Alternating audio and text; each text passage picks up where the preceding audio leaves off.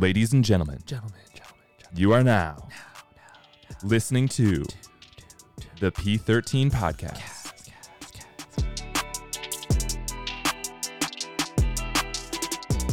All right, welcome back to the P13 podcast. Mr. Conway, how are you, sir? I'm doing great. Oh, yeah, I forgot to introduce you. I bet that's already a... Should I do that? Introduce me? Yeah. I mean, that was an introduction. But We'll count it. We're missing something. What's that? The deep, soulful voices Can't that get used to it. are coming through those earphones. Similar to the one Luther Vandross. Ah, Luther. Yeah. It is the Mr. It's great, Thomas man. Conway. Great man. The Mr. Conway? The Mr. Thomas? I think just Mr. Conway. Or Not a fan of the before a name. Dear the Thomas Mr. Conway? I don't know what you're even saying at this point. Anyways, at the time of this recording, it's Halloween weekend and Outside Lands weekend. So if you are seeing this on the video, OSL, baby. I have a nice little tie-dye shirt here. He's not going to Outside Lands, I am though. not going to Outside Lands at the He's moment. just dressing for it. It's in memory of the times past. Yes, you wish you could go. You're there in spirit. They're in spirit this year. Yeah. Maybe next year. We'll see. Yeah. But yeah, we have a special day. As many days here in the pod, we have a special guest. Yes. This is a repeat guest. Repeat Is guest. this our first? Now that I'm thinking about it, yeah. Yeah. It is, yeah. You are our first repeat guest. Yeah. That's kind Most of people exciting. don't like us enough to come back. You know? Usually like those guys are stupid. I'm just old enough I couldn't remember what it was like. Exactly. There we go. But you have just heard the voice of that guest. Just a refresher on this person. She has a doctorate in nutritional physiology from the University of Utah. She is a jiu-jitsu world champion.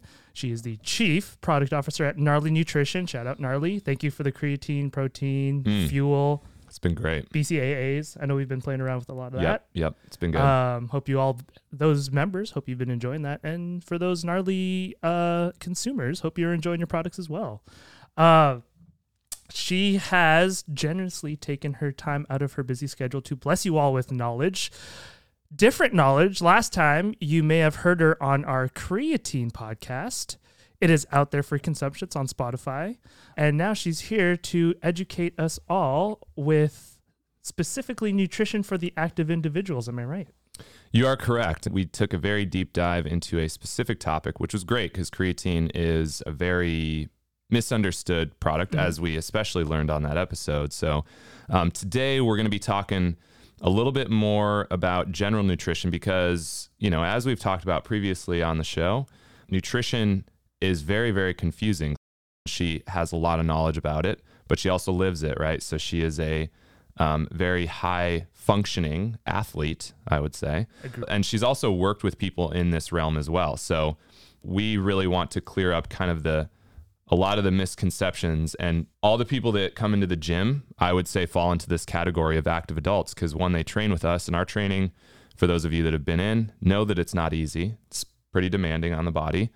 So making sure that you're recovering appropriately, and one of the big recovery modalities is nutrition. You know, that's very important, making sure you're recovering.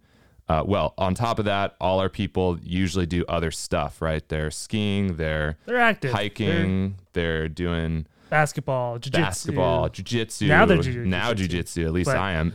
Anybody is welcome to come with me. Absolutely. It's fun. I will It's be fun joining getting soon. choked. Jiu-jitsu for everyone. Yes. But it's the one and only Dr. Shannon O'Grady. There we go. That was a long-winded intro, but there we go. We got to it. We got to it. Yeah, we Thanks, got guys. excited on the intro. But yeah, so with that, like we said, we're going to be talking a lot about nutrition in the context of training, or at least in the context of fueling activity, and really thinking about maximizing your training through your nutrition.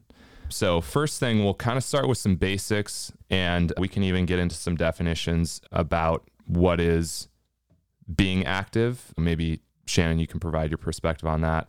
So let's start with that. I think it's hard for people to understand, you know, most people have sedentary jobs. So what would you define as like someone that is relatively active? Like you could go hours of training per week or hours of activity per week. Let's kind of start with that and your thoughts there. Yeah, I mean, it also, there's a gray area in terms of like, you know, intensity Hmm. and how hard you're going. But I'd say generally anybody that is getting their heart rate up for 30 to 60 minutes, like 3 to 5 days a week, for me, that's being active. You know, the more that you're pushing it, the longer periods of time that you are being active, that's exactly where things like nutrition and need a little bit more mindfulness to support that activity. Love it. And then, so talking about some basic foundational nutrition principles that people can have in place to set themselves up in a good starting point. We'll talk maybe a little bit more down the line and as it relates to gaining muscle or losing weight, but regardless of what the goal is on either side of that spectrum, what would you say for either yourself or clients that you work with are some basic principles that are valuable to have in place as it relates to nutrition? Sure. I think the first one, it was funny. I was trying to remember. My dad always used to call it the 6 Ps, which Mm. was planning and preparation prevents piss poor performance. But I think generally it's known as Oh. the 5 Ps, and it's not piss poor performance. Got it. All right. He just added in that. But I like my dad's version Yeah. better. A little more authority. Yeah, I think we Yeah. agree with that one too. Yeah. Yeah. Yeah. I think generally, just like I said, with being more mindful, putting some effort into preparing nutrition and to think, even just thinking about what you're going to eat over the course of a week. Often when people make quote unquote bad decisions or rash decisions, it's when they haven't taken the time to put some thought into their nutrition, or they're so hungry that they're just opening the cabinets and grabbing what's ever in there. And that's where decisions that might not either support what we're doing actively or might put us in this like downward spiral of oh, I ate so bad and I'm just going to eat some more food that doesn't support my activity or makes me feel bad about myself. So I think that doesn't need to go as far as like meal planning, which I think can be helpful for some people, but Mhm. it can be as easy as making sure you have snacks that are supportive of your efforts or make you feel good in your refrigerator or cupboard, or potentially picking out some recipes that are good, healthy recipes that have good macronutrients. That'll be a good recovery meal, and shopping for those recipes ahead of time, just putting some thought into it. That would be kind of my major recommendation. Mhm. I'd say secondarily, we always hear it, but I think it should be stressed and not enough people do it, is eat the rainbow. So lots of vegetables, lots of fruits, lots of variety. Try to make vegetables at least half of your plate at most meals. Important for micronutrients, important for fiber intake, important for glycogen storage long term, which it can help with performance and activity. Try to include some protein at every snack or meal, ideally 20 grams if you can get your protein level up that high. For some people on snacks, that can be difficult, but it really should be the goal to optimize muscle protein synthesis. So trying to get protein consistently throughout the day can really help with recovery. Hydrate consistently. Get your fats from whole foods in which it's naturally occurring. So things like fish, nuts, avocado. Time simple carb intake before, during, and after training to boost performance and recovery. Slow down your eating and thoroughly chew your food, so don't rush through meals. And then always consider alcohol. I think it's important to have fun with food, to have a drink, to enjoy yourself, but also if it ends up being a few drinks every night of the week and you're not sleeping well and you're having trouble recovering and you're not hitting your performance goals, oftentimes alcohol can do a little bit more damage than we really want to give it credit for, because it's a way for us to de-stress, but it can be something that makes a big difference.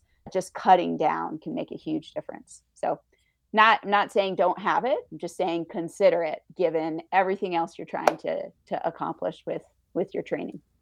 I'd say those are my big ones. Okay. Those are very good. And yeah, follow up on a few things. The alcohol is a big one, and we talk to our folks quite a bit about it, and it does seem very hard for people to manage that, I think, a little bit. I think, and especially depending on your demographic, if you're at an age where that's a very focus for common, socialization. yeah, like you want to socialize a lot and people have a hard time socializing and not drinking and stuff like that. And Outside Lands this Outside weekend, Lands is a great example. we're going to have a lot of folks that are coming in on Monday feeling pretty rough. Or Wednesday. Or Wednesday because they need Monday and Tuesday to just sleep. We'll see. Those are, I think, some very, very good principles that you laid out and a lot of stuff that's easy for people to start with and digest, no pun intended. So kind of like segueing from that, in nutrition, there's oftentimes general recommendations that are provided, and we'd like to get your perspective on this. Anytime you look at the back of a box, it's based on a 2,000 calorie diet, correct? Mm-hmm. Like all those percentages. Then there's for certain micronutrients, vitamins, minerals, there's RDAs, correct? Recommended daily amounts that you could take. So are those guidelines that are provided more so from the, I guess, National Nutrition Board, are those things that you kind of pay attention to, or are you more so focused on those main principles that you laid out and you would only kind of dial in those RDAs for supplements, like if you were trying to focus on something specific? Yeah, it's a great question. As far as the RDA for micronutrients, I'm pretty comfortable with those. They were just they just updated them, and now those updates you're starting to see them recognized on nutrition and supplement facts in the past like 12 months. You'll start to see those facts boxes look a little different, and the values and units associated with those values look a little different. So for most things, I'm pretty comfortable with that. I'd say there are some places like the vitamin D levels are pretty low. I think about an NHANES study said measured about 70% of the population was deficient in vitamin D. I think so for something like that, a little bit more attention needs to be paid to intake. But for most of the micronutrients, the RDA is a pretty good guideline. I'm definitely not a big fan of overdosing on vitamins and minerals, which I think a lot of people do, particularly B vitamins and things like that. I don't think that's necessary even for active individuals. And I think if you're getting in your a lot of vegetables through your diet, for the most part, you should be good. There are some exceptions. If you're plant-based, iron and B12 should be considerations. I think all people should have their vitamin D level checked and see where they are just because of lifestyle, sunscreen usage, where you live, and the amount of sunlight that you get on a seasonal basis. But those are things that you can work with a healthcare practitioner that might know more about your lifestyle to zone in on. As far as macronutrients, I think, do not look at the RDA, especially if you're an active individual. 2,000 calorie diet is not enough for most active people. It's really dependent upon body size and goals and things like that. But I'd say for most people, that's probably not enough. I mean, for instance, if you look at the RDA for protein, it's 0.8 grams of protein per kilo of body mass per day. Typically for active individuals, I start at a recommendation of 1.5 to 1.6 grams of protein per kilogram body mass per day. So, pretty much double what the RDA is. So yeah, I for as far as macros and total calories, no. And they say, I think it says somewhere that those recommendations are for sedentary individuals. So by no means do they say that is appropriate for an active person. And hopefully most people are not using those guidelines to inform them about their macronutrients if they are highly active. I was gonna say it's just interesting that you'd say that. This kind of just unlocked kind of a memory for me, I should say, of like remember when Michael Phelps first came on the scene? Yeah. And the Olympics. They talked about his diet. Yeah. They're talking about how much he ate. And it's just like, that's a lot of calories, but you got to understand, like, he's expelling. Yeah. He's above an active individual. Like, he's like the most active you could get, especially at that time. Yeah. But it's just interesting because, or just us talking about like, oh yeah, that 2,000 calories is just not it's not generalizable for a lot of people who are especially active. And No. The other thing that I just thought of though, as you were talking about that, like you said, you hope most people don't use that to determine their caloric needs. But unfortunately, I mean, I would just guess because most people don't know a lot about nutrition, and that's kind of the only thing that they see. So my thought would be like, I think most people probably do use that as a guideline, you know, and I mean, I just think of a few people off the top of my head that I've kind of seen do this, but really looking at the labels of the package and kind of, I mean, calorie counting and tracking and macro tracking is kind of a big deal, but I guess I'm thinking or trying to say if you have that as a reference and that's the baseline reference, it's possible that a lot of people could be missing the mark, right? Completely. I think missing the mark either on a macronutrient basis or missing the mark also on just providing your body the calories it needs to do what you're asking of it. Right. And you can look at how that can lead to bigger health issues for women not consuming enough protein as they age. That can lead to osteoporosis, like not consuming enough calories in total. We were talking about hormones earlier before. That can impact both testosterone levels and estrogen levels. So it can have a number of downstream impacts that go above and beyond whether or not you're hitting PRs in the gym. Those are all very good points. So great follow-up question to that. How would you recommend that people determine their, we'll start first with like calorie needs. How would you recommend that people determine their calorie needs? Is it more subjective or do you have like an objective approach that you use with a lot of people? Yeah, I mean, I think usually I kind of start with asking them where their weight is, not in terms of do they want to gain weight or lose weight, but whether or not it's stable. So if your weight's pretty stable, if you're pretty consistent, it means that the amount of calories that you're taking in right now, or you have been taking in, you're in your maintenance zone, right? Yep. You're not gaining weight, you're not losing weight. So the amount of calories that you're giving your body is enough calories to maintain your weight given everything else that you're doing. If you're working with someone whose weight fluctuates a fair amount, and you're going to see some fluctuation due to like eat more carbs, glycogen stored with water, you might have more water weight. Females might see more fluctuation due to, where they are in their menstrual cycle. So things can affect that. But if they are on like an upward trend of gaining mass or a downward trend of losing weight, then it might take a little more effort to find out where that like point of maintenance is. And I always like to start there because then given the person's goal, it's easier to figure out what to manipulate, whether they're trying to mass gain or whether they're trying to lose mass, or if they're just trying to improve the nutritional quality of their diet and fine tune it. So making sure that we're at least maintaining the calories and then changing what foods help them hit that caloric goal. Got it. Yeah. And so it's more of an observation method where you're kind of just seeing what their weight does initially with their maybe normal eating patterns. And then based on that, you're like, all right, well, let's up it a little bit or down a little bit based on the goals.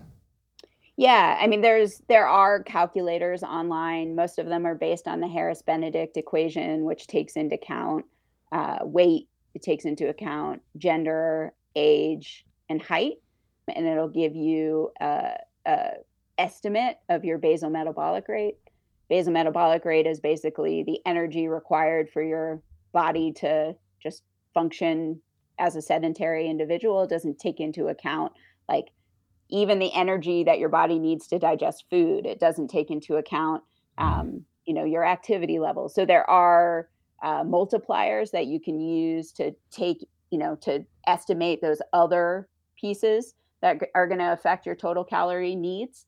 But with most things, that's also an estimate. So it's just important to realize that you might have to play with those numbers a little bit, even if you do use something like a calculator as opposed to just seeing where you are currently. Yeah. And that's what, we, in my graduate work, we talked about some of the equations to determine BMR and then, factoring in other variables like activity.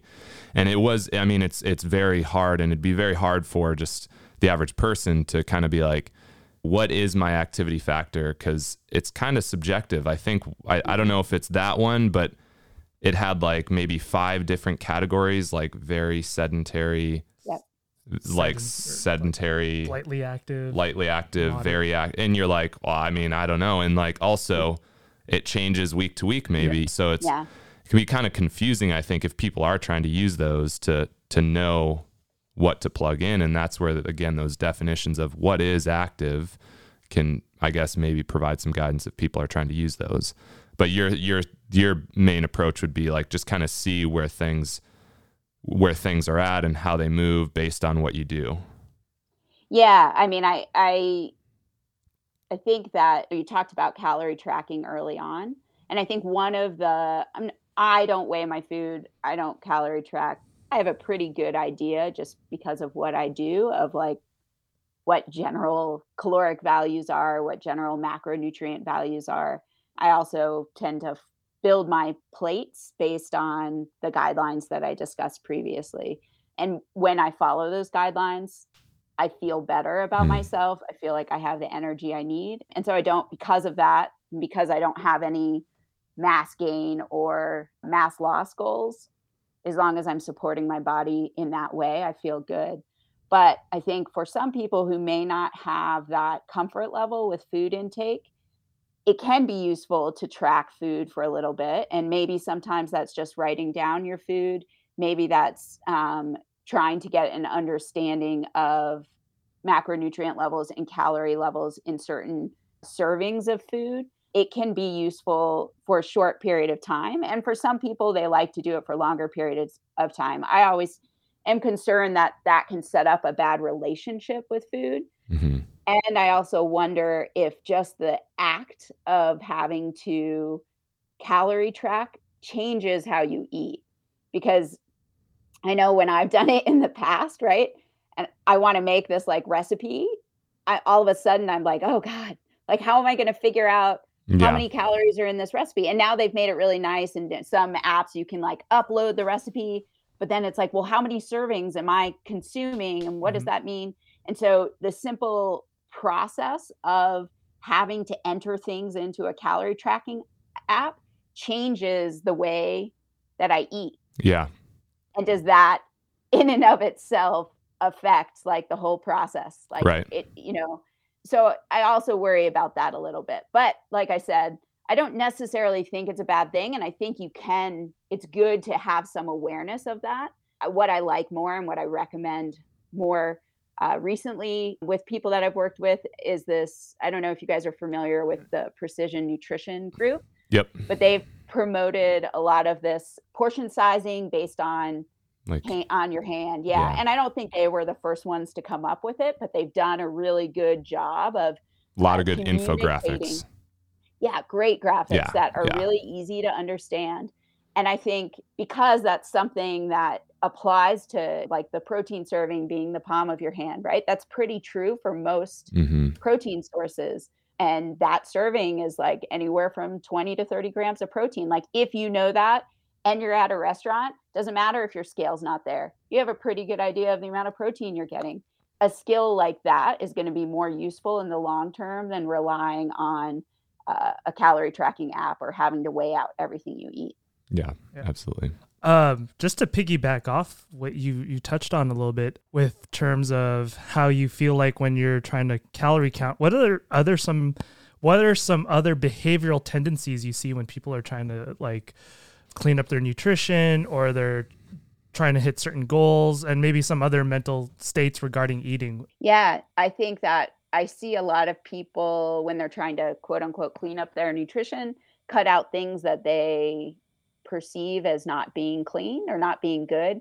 I'm not a big fan of demonizing food unless you have some kind of a allergy or a reaction to a food that is bad for you.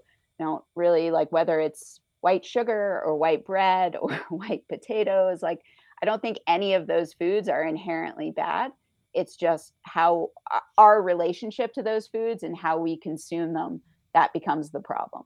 And so I'm not a big fan of, I'm going to be eating clean, I'm going to get in shape, therefore I'm going to cut out these 5 foods, because for me, most of the time that's not sustainable. And I think any dietary change or dietary path that we embark on should be something that we're trying to maintain for the long term. And usually taking these extreme diet, fad diets, or just totally Xing out food groups is not sustainable. So I'd say that. And then when people might be changing their food specific to training, often I also see they're trying to lose weight at the same time that they're trying to perform. And those two things, it's really hard to get them to exist at the same time, simultaneously, right? There's nothing wrong with trying to change your body composition or attempting to lose weight, but your efforts should be focused on there, because in order to do those things, you need to be in a caloric deficit. And if you're in a caloric deficit, you will never be performing as well as you could if your body had the calories it needed to do what you were asking. So I think also separating those things out, I think I tend to recommend that most people focus on getting strong and making dietary changes that promote that performance and strength. And usually when they do that, you see a change in body composition that they're happy with. And oftentimes weight loss might accompany that. But making small changes that are sustainable and that are going to support their efforts in the gym, in the hills, or wherever it is they choose to be active, that seems to be the equation that works best for most. Yeah. And so to your first point, perhaps a better way for people to look at improving their nutrition, instead of, I've heard most people say, I'm not going to eat this, or I'm not going to eat that, or I'm cutting out carbs, or whatever it may be. They get into a more restrictive mindset. But I guess maybe a better approach would be to, I suppose, focus on a group of foods that for you serves you very well, and try to eat mostly those. But then I guess tell yourself mentally, I'm not excluding anything. I'm just going to make those a staple. And sure, there'll be fringe things that I have, like a cookie on Friday night when my wife makes cookies, or so Ashley made cookies last night. Oh, damn it. But so kind of, but don't something demonize like, it. I almost demonized it. Then she was like, it's paleo and gluten-free. And I was like, give me 2. No, Yes. I'm just kidding. I had 1. But as I had it, I was like, oh yeah, that's fine. Cause I've been focusing on my nutrition a little bit more recently. And like this week has gone really good. We were just in New York last week, so I had a lot of pizza and bagels. As I was doing that, I told myself that like, it's all good. I had a really healthy dinner that made me feel really good. And so ultimately, yes, like, I suppose a good approach would be for people to have like these foods that they focus on, and then the fringe foods that might just creep in.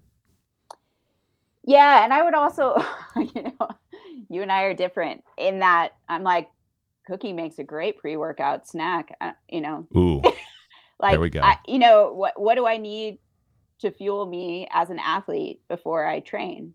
I need easy to digest carbohydrates that my body will absorb quickly. Yep. There are a lot of those in cookies. Yes. I'm all about the cookies. If I'm on a 4-hour ride, you're going to find cookies in my jersey pocket. Like Homemade or Chips Ahoy? Ooh. Dude, I am all about the homemade cookies. There we go. Husband loves them. My kids love them. Yeah. So I'm not saying that everybody needs to eat cookies all the time, but I'm also saying that like cookies are not a bad food. Yeah. They are not. I mean, whether they're paleo or gluten-free, or if those are ways of eating that make you feel better, then more power to you. But a plain old Chips Ahoy cookie will serve you well as a pre-workout meal also.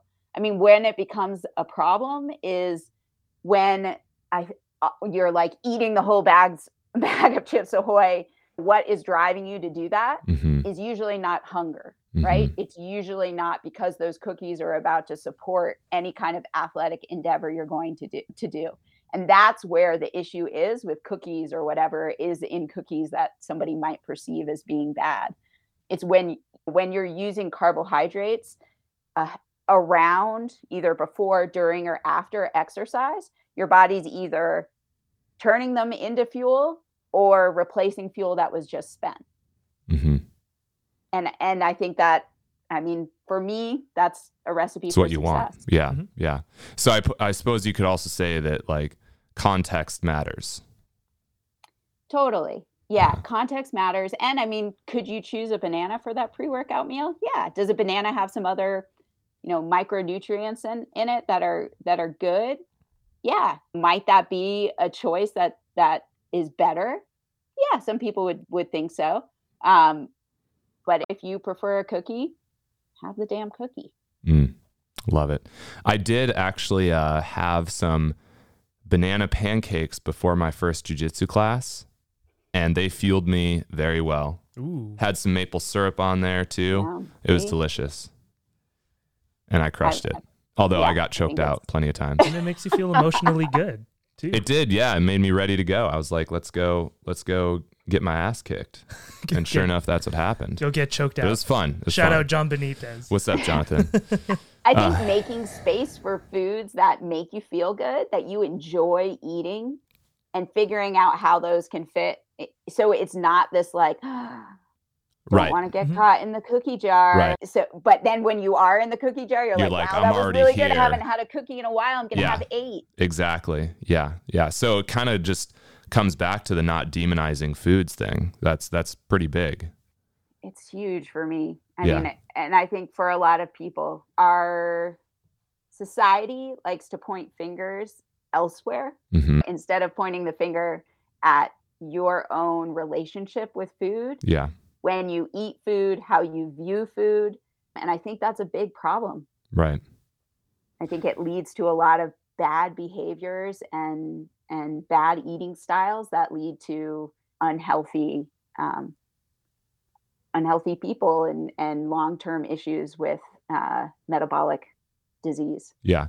So I guess like thinking about that, this is kind of a thought that just popped into my mind. You mentioned a little bit like the bigger picture society. So obviously the US is not in a good place metabolically, right? There's a lot of overweight people. I mean, do you think that's at a bigger societal level, do you think that's kind of a systemic issue that stems from education, or is it misinformation? Because again, like people somewhere along the way, we started labeling foods as bad, and then that made more people build that bad relationship and then binge, and then like this vicious cycle occur. Or what do you think is the primary driver of that? And do you have any ideas for how we resolve that as a collective? That's a big question. It is a big question. I'm throwing it out there. I think it's a multifaceted answer. I think moving more is a big part of Lifestyle. the answer. Yeah. Just getting people to be more active, even if it's that taking a walk for 20 to 30 minutes a day. I think that also the rushing from one place to the next and looking for foods of convenience, whether that's like fast food or just highly processed food that we buy at the grocery store, that's another problem. Both because those are condensed calories that are consumed quickly and are typically high fat, high sugar, really palatable things that are easy to eat a lot of. So we end up not moving as much as we should and eating concentrated calories that are of the worst combination. So, I don't necessarily think high fat foods are bad. I don't necessarily think high sugar foods, unless they're eaten when you're not active, are bad. But high fat and high sugar foods all in one, those are the ones that can really cause major issues and are also the ones that taste the best. Yeah. So I think that's a combination of it. I think nutrition in general is under-taught, both for sure, in our early years in school, but also all the way through medical school, right? Like doctors aren't even, and it may be different now, but doctors aren't even given, I think, as many nutrition courses as they should. I've always heard they need just 1 credit. Yeah, so I've heard that too, and that's why I say I'm not sure what's going on now because I hope it's changed, but I Right. have no idea. But right, like that's the baseline for so many diseases that are of like major concern looking at the health of the US of the population. Yeah. That at least knowing how to help somebody or refer them to a registered dietitian or someone that can help them work through the baseline cause of a lot of these diseases that have metabolic impacts, I think is extremely important. You know, we're definitely in a society where band-aids and just giving someone a prescription is the easy way out when in reality you could change someone's life by teaching them to eat correctly. So Right. I think all of those things, lack of education on nutrition at all levels, making nutrition decisions based on convenience, and then also just being a society that is not active, that spends too much time on the screen, that spends too much time indoors. I think all of those things end up being an issue compounded by each other. Yeah. And that concludes part 1 with our discussion with Dr. Shannon O'Grady. Stay tuned for part 2, where we will delve into a few more things regarding nutrition, such as fad diets, macronutrients, supplements, and even a little lightning round of questions from our very own members here at P13. So look forward to that, and we will see you soon. Thank you again for listening to the P13 podcast. We hope you enjoyed. Make sure you subscribe and leave us a 5-star rating. This podcast was produced by Project 13 Gyms, and a special thanks to Studio Pod Media for providing the studio space and additional production. So absolutely. You can find us on social media on Instagram at Project 13 Gyms. You can find myself at Kemifan, that is Kemifan. How about you, Thomas? Where can they find you on your social media? You can find me at Conway Bunga. That's ConwayBunga. You can also check us out at project13gyms.com. And if you're in the SF area, come train with us at Project 13 Gyms in Lower Nob Hill.